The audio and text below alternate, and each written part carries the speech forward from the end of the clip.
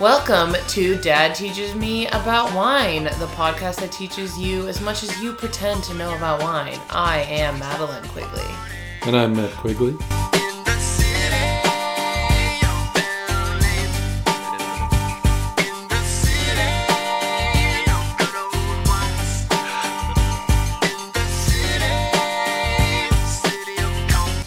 Alrighty. Got my blanket. Your blanket, actually. And I'm good to go. How about you? Yeah. Cool. How's it going, Dad? Okay. And welcome back. I think this is episode 10. Which I think we've been doing this for almost 2 months now. Which is crazy to think. You're like, no, that wouldn't fall under what I think is crazy, but been a little bit. You got no comment on that? No. Decline comment? Okay. So today we have a wine in front of us that matches my chipped red nail polish pretty well. If you follow us on Instagram, I'll post a photo of just how well this wine matches my chipped nail polish. So yeah, you should follow us at Dad Teaches Me About Wine. But Dad, what are we drinking today? So today's episode is entitled The Other California because... I don't know if I'm going to call it The Other California. I might call it like The Rest of California or something. Because a couple of weeks ago we did Napa, which is obviously a big part of California, but California has a lot of other very interesting areas. So what we're drinking today is a Talbot Sleepy Hollow Vineyard Pinot Noir 2013. And for those not in the know, Sleepy Hollow is a vineyard in the Santa Lucia Highlands, which is near Monterey. Near Monterey, just to the southwest of the Salinas Valley. Can I see the label? I never thought I'd say this, but I actually think I'm coming to like American labels because they're so much easier to understand than European labels. Just 2 months ago when we began, this label would have scared me, but now I understand. Well, I still don't know where Sleepy Hollow Vineyard is, but... Well, now I do because you told me. Oh, there's a map on the back. Okay, cool. This is a nice wine. Can I ask you... Wait, so this is a nice wine? Well, first of all, you should always let your taste buds decide whether it's a nice wine or not. Well, normally I think you decide. I believe it's a nice wine. Then my question is the myth about cork versus screw top wine just totally dispelled at this point? Pretty much so. Because this is a screw top wine. Right. The screw top is it was born out of convenience because it preserves the wine for a long period of time, but doesn't have all the drawbacks of cork. One, which is expense, and the other is the occasional wine, which is corked, C-O-R-K-E-D, meaning that it takes on a very unpleasant taste. Like rotting. From the processed cork. So a certain percentage of bottles are going to be corked. Well, it's not a high percentage, is it? Well, it's one of those things. It's kind of like when the government talks about diseases, and they always say, 5 to 10% of the population, and usually that's a grotesque exaggeration. And it's kind of the same thing about corked wines. I think, I've had thousands of bottles of wine, and I can remember on one hand the number of corked wines that I've had. Okay, so I actually think this is slightly off topic, and then I promise we'll start talking about other parts of California, but I think it's really interesting. I think it is a common misconception when you go to a restaurant and you buy a bottle of wine and the waiter pours a little bit in a glass that he's saying, you like? Because at that point, that's not what they're asking. You have already chosen that wine. What they're seeing is if it's been corked, right? Correct. So they're not saying like, you dig? You still want it? Because we could just close back up and you can try again. No, what they're saying is like, this one isn't rotten, right? Correct. Yeah, but if it's corked, you'd be able to tell. Right. And I think I've had one or two bottles of wine ever in a restaurant that were corked. Did you say something? Oh, yeah. Because the wine is really not drinkable at that point. Okay. All right. Well, it's so hard when you are. I feel like most of the wine I buy, if you had a sip, you'd be like, what? This is corked garbage. I'd be like, no, that's just what I can afford.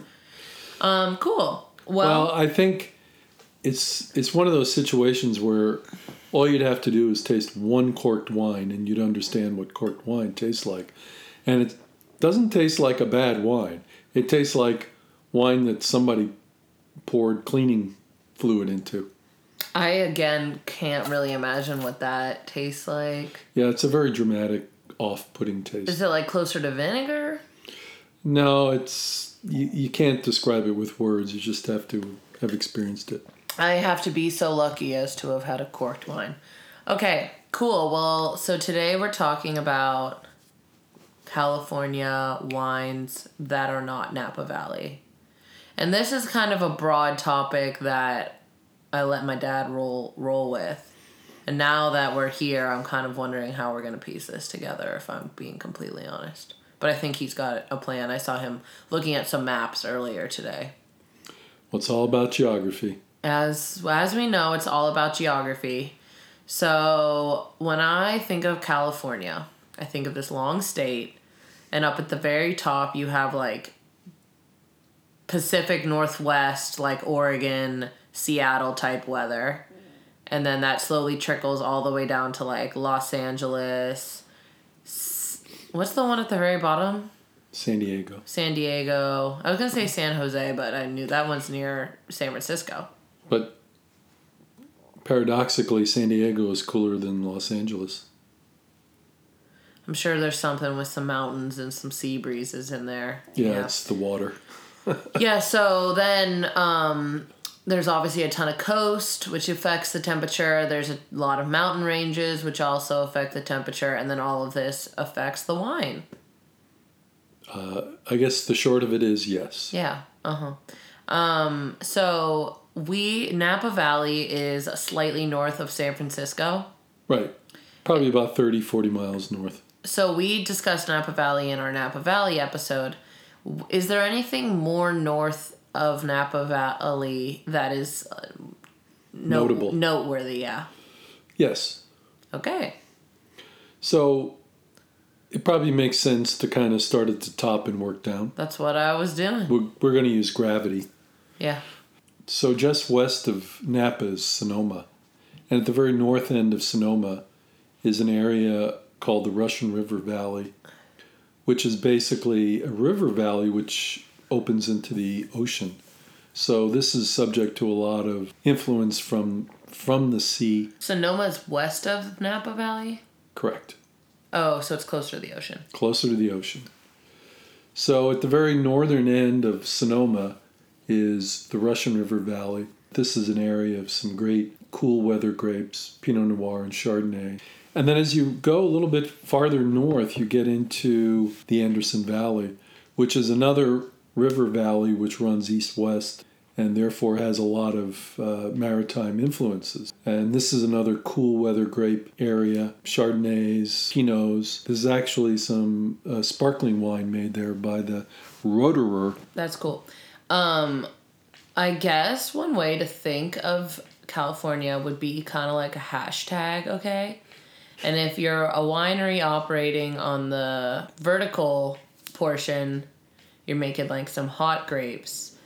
And then sometimes these horizontal passages open up, breaks in the mountains and such, and all these sea breezes come in, and they're in these valleys, and the temperatures are cooler in those areas, like the Russian River Valley, or there's one down by Santa Barbara. The short of it is yes. The Pacific Ocean along the California coast in general is quite cool. So what you'll see is if you look at a map that a lot of the river valleys and where the mountains run more east-west as opposed to north-south tend to be where the wine-growing regions are located. Wait, what? There are north-south ones too, they're just hotter. In general, if you look at a topographical map of California, mountain ranges tend to run north-south, except when they don't. Okay. So we talked about northern Sonoma, and then if you go farther towards the ocean, there's a whole nother appellation called Sonoma Coast, which is just developing now as another very cool grape area. What about north of that? Not too much north of that. For whatever reason, they're not able to really produce ripe grapes of any distinction. Okay. Sounds good. So you got those areas north of San Francisco. So we're and Napa Valley is So let's go south of San Francisco. right on. So if you jump about 30 miles south of San Francisco, you're in the Santa Cruz Mountains, which have a beautiful view of the San Francisco Bay. And then you turn 90 degrees and you have a beautiful view of the Pacific Ocean. Are hills good for wine growing? Are they good for drainage or whatever? Right. Okay. Precisely because they challenge the grapes. So they make the vines grow very long, deep roots. And they also cut down on yield. As we said before, low yield typically means better grapes. Wait, can I interrupt with a random question, like a random trivia question? Well, I already did.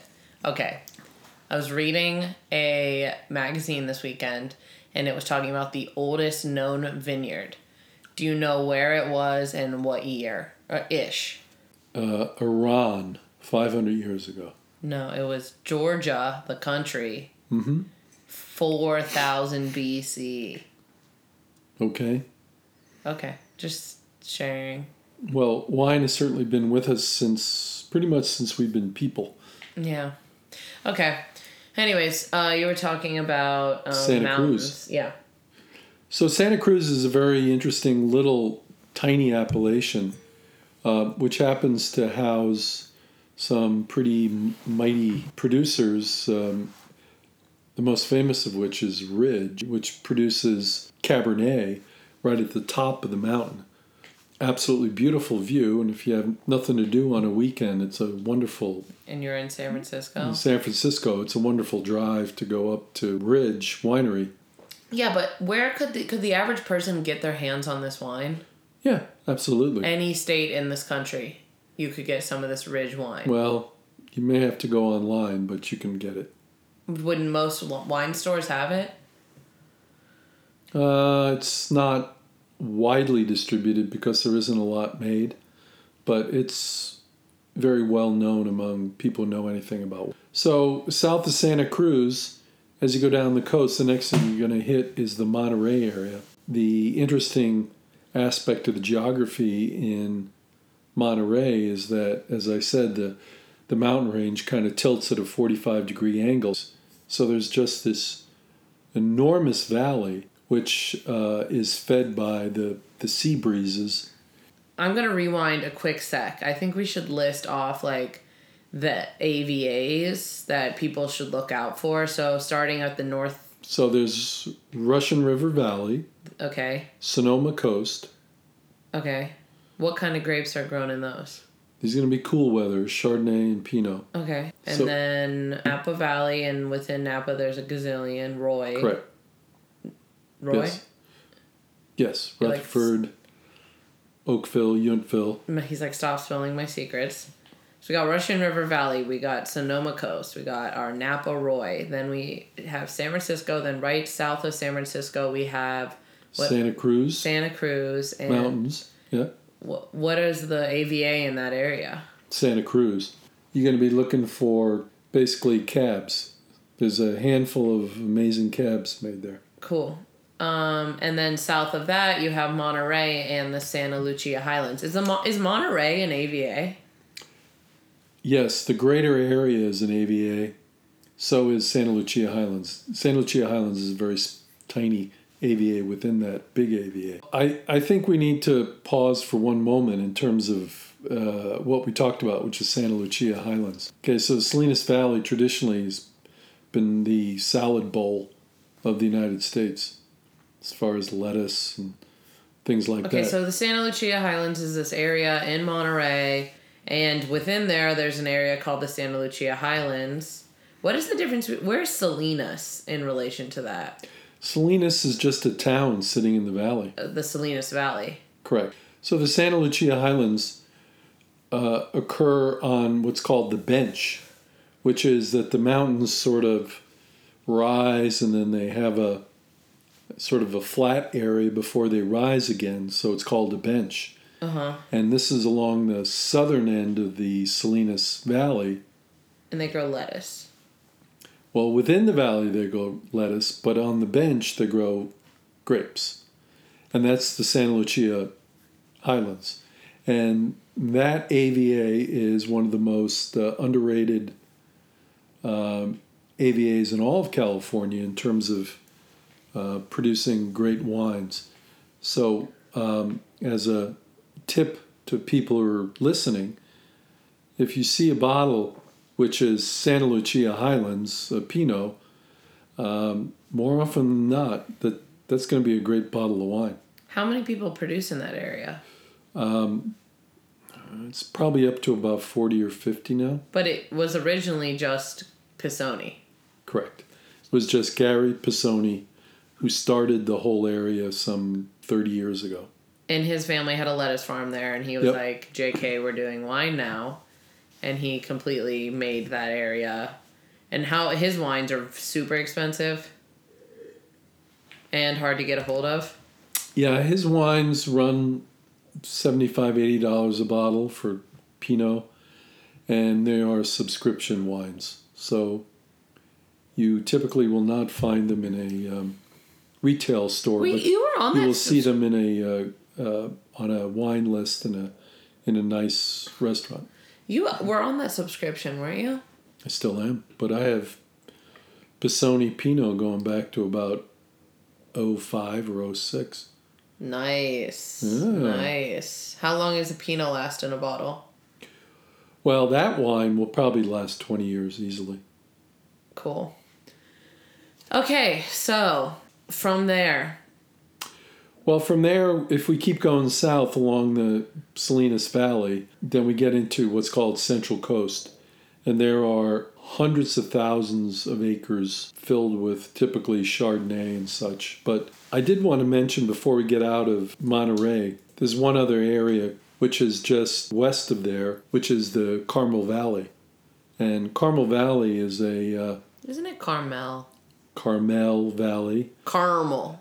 Yeah, if you drive just south of Monterey along Route 1, you'll see an exit for Carmel Valley Road. And if you drive out there about 45 minutes or so, you start getting into the mountains. They actually have vines out there. Talbot has vineyards there, as does another great Monterey producer, Bernardus. Is Carmel a sub-AVA? Yeah, it's another sub-AVA within Monterey. I'm starting to think it isn't that hard to become a sub-AVA. Am I wrong? Well, you have to produce things that are distinctive. Okay. So, and what kind of wines are they producing in Carmel? More Pinot and Chard. Got it. What's your favorite? If you can only drink from one area that you've mentioned so far. Reliable, great wine, Santa Lucia Highlands. Probably the best wine from California I've ever had would be the Carmel Valley. Really? Yep. But it's not reliable. Impossible to find. Impossible to find?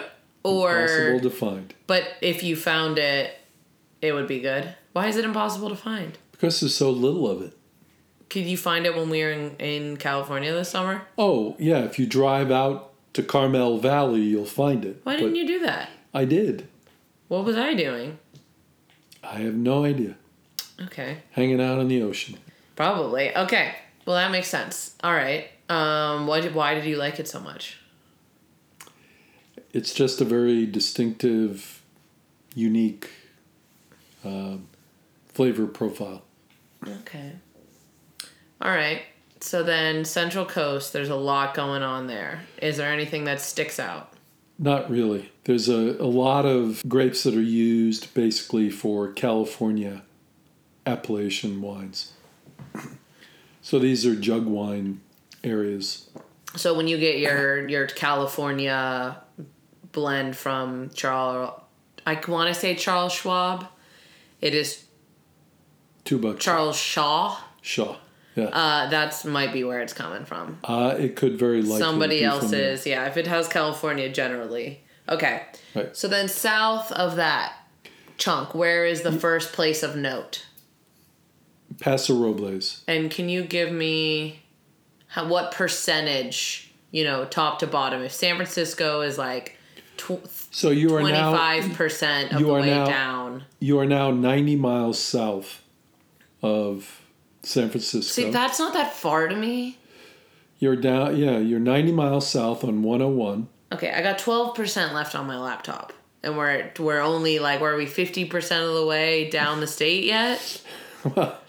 I can talk faster. What do you mean on your laptop? My laptop battery dying? My laptop has 12% battery left. I see. Well, that should give us an hour, shouldn't it? No, it was at I think 30 when we started. I thought this lasted longer. I think using the microphone kills it faster. I guess so. Why don't you plug it in?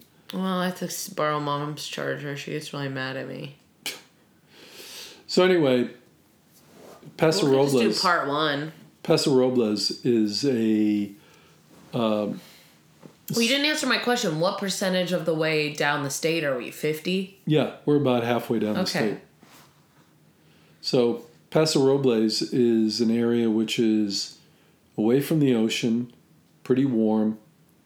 And so what you're going to see are warm weather grapes. So it tends to produce very reliable cabs and zins, and some wines that tend to mimic Southern Rhone wines. So remember we talked about Southern Rhone wines being GSM, Grenache, Syrah, Mourvedre, and you'll actually start to see some GSM wines in Paso Robles. What's the nearest big city to Paso Robles? San Luis Obispo. Okay. What are those wines? Paso Robles wines hard to come by? No. They tend to be actually widely distributed and pretty inexpensive because... Oh, so bargain alert, bargain alert. Yeah, none of these wines have achieved breakout to where anyone is collecting them. They're very drinkable wines.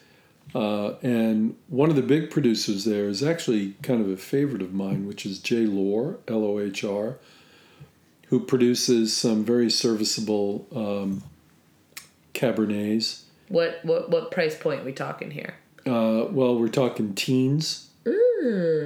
Yeah, we're talking millennial. I like the way that sounds. Yeah, millennial price point.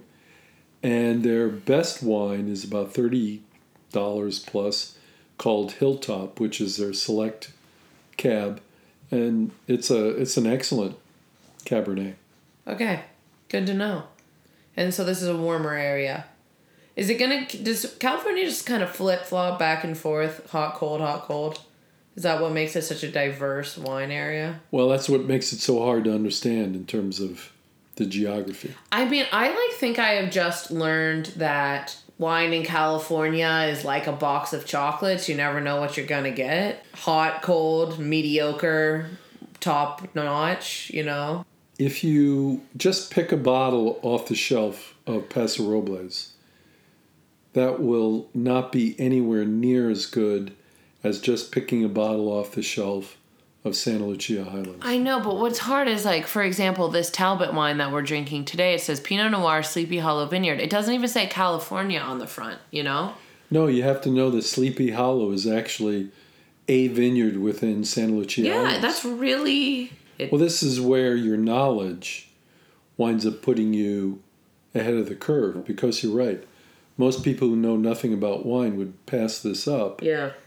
I saw this in the wine store at $32 and knew this is a better bargain than virtually anything else in the store. What do you use? Maps? What is there a map Well, as we mentioned before, there's that wine Bible by Robinson, Jancis Robinson. And it would have Sleepy Hollow Vineyard in there? Well, it would, but it wouldn't jump out at you. That's one of those things that you have to kind of... At this point in my wine education, I shouldn't be thinking I'm going to discover some great bargain. No, you should buy areas as opposed to trying to find any specific bargains. And if you concentrate on an area, then you will learn about it, and then you will subsequently be able to find bargains. And when you say an area, you mean like one AVA as opposed to like Yes. California. My area shouldn't be California. Yeah, California is way too big an area. Something like 90% of all wine made in the United States comes from California. So Really? Yeah. So why don't we get to the end of our trip here? No, I think that we're already at 40 minutes and that we should pause at mid-upstate and do part 1 and 2. All right. So we're going to pause at San Luis Obispo. It's at San Luis Obispo, at Paso Robles, which is a great place. A lot of great, as I said, GSM type wines. You're getting cabs and warm weather grapes. But the next stop is going to be Santa Barbara with the Santa Maria and San Ynez Valley, which produces... Oh, we said we weren't talking about this. I'm just saying. Preview for next week. Exactly. A whole His eyes are lighting up. His whole face is lighting. A panoply of different grapes and wines. What I'm really excited for is to learn. I think I'll bring my microphone. My dad and I are going to Peru, and honestly, blink and we're there. Like, time is so weird. We're going in April. It's November now, but I know it's 5 months away, but that's going to happen so fast. The first vineyards in South America were planted in Peru. Oh, well, we're not going, are we? To the vineyards. No, we're not going to the vineyards. We got a pretty tight schedule. I'm sure we're going to drink a lot of wine. Yeah, we're going to be drinking, but I'm going to bring my microphone if I have room in my bag, and I think we should do some live from Peru. On the train. On the train. I might even do some vlogs. Do you know what a vlog is? A video log. Yeah, it's like, you know what a blog? Yes, I know. Vlog is the same thing. Vlogging is actually, I've tried to do it, it's just like a lot of work. Like this equal amount of work is, video editing just is really time consuming. It's also very distracting in terms of trying to make the video image particularly interesting. Yeah, no, it's an art, but there are people who full-time do that on YouTube and make millions of dollars because they got that Google ad money. Well, that ain't us. No, that's not us. But it could be interesting to make some footage of our wine experiences. Not just the wine experiences, but all the experiences from that trip. Yeah, it's going to be a pretty incredible trip. But I think every time we're drinking wine, we should do like a short video diary, and then we can compile the whole thing.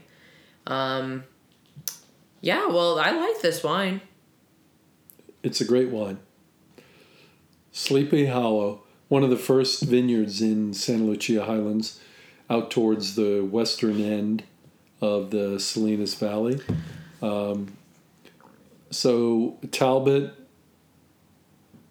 I don't know if Talbot owns this. You can also find it under a number of other producers who make Sleepy Hollow fruit. Oh, yeah?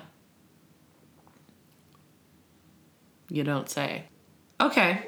Well, I'm getting a 5% left on my laptop warning. All right. Well, thank you so much, everyone, for tuning in to another episode of Dad Teaches Me About Wine. This one was a 2-part episode, mostly because I knew we wouldn't be able to conquer all of this in one episode, one 30-minute episode. So tune in next week for California Part 2. I am Madeline Quigley. I'm Matt Quigley. There's actually a couple more things I want to say before we officially tune out. The best place for updates on this show is our Instagram, which is at Dad Teaches Me About Wine. If you have questions, comments, concerns, corrections, suggestions, you can email us, dadteachesmeaboutwine@gmail.com. Other than that, I think that's good. Oh, and if you would like to rate and review us on iTunes, that would mean so much to us. And we are currently giving anybody who leaves us a review on iTunes a shout out in the podcast. We got 5 stars out of 5 on our podcast. He doesn't believe it's actually that good. He's kind of like, what the heck? Why?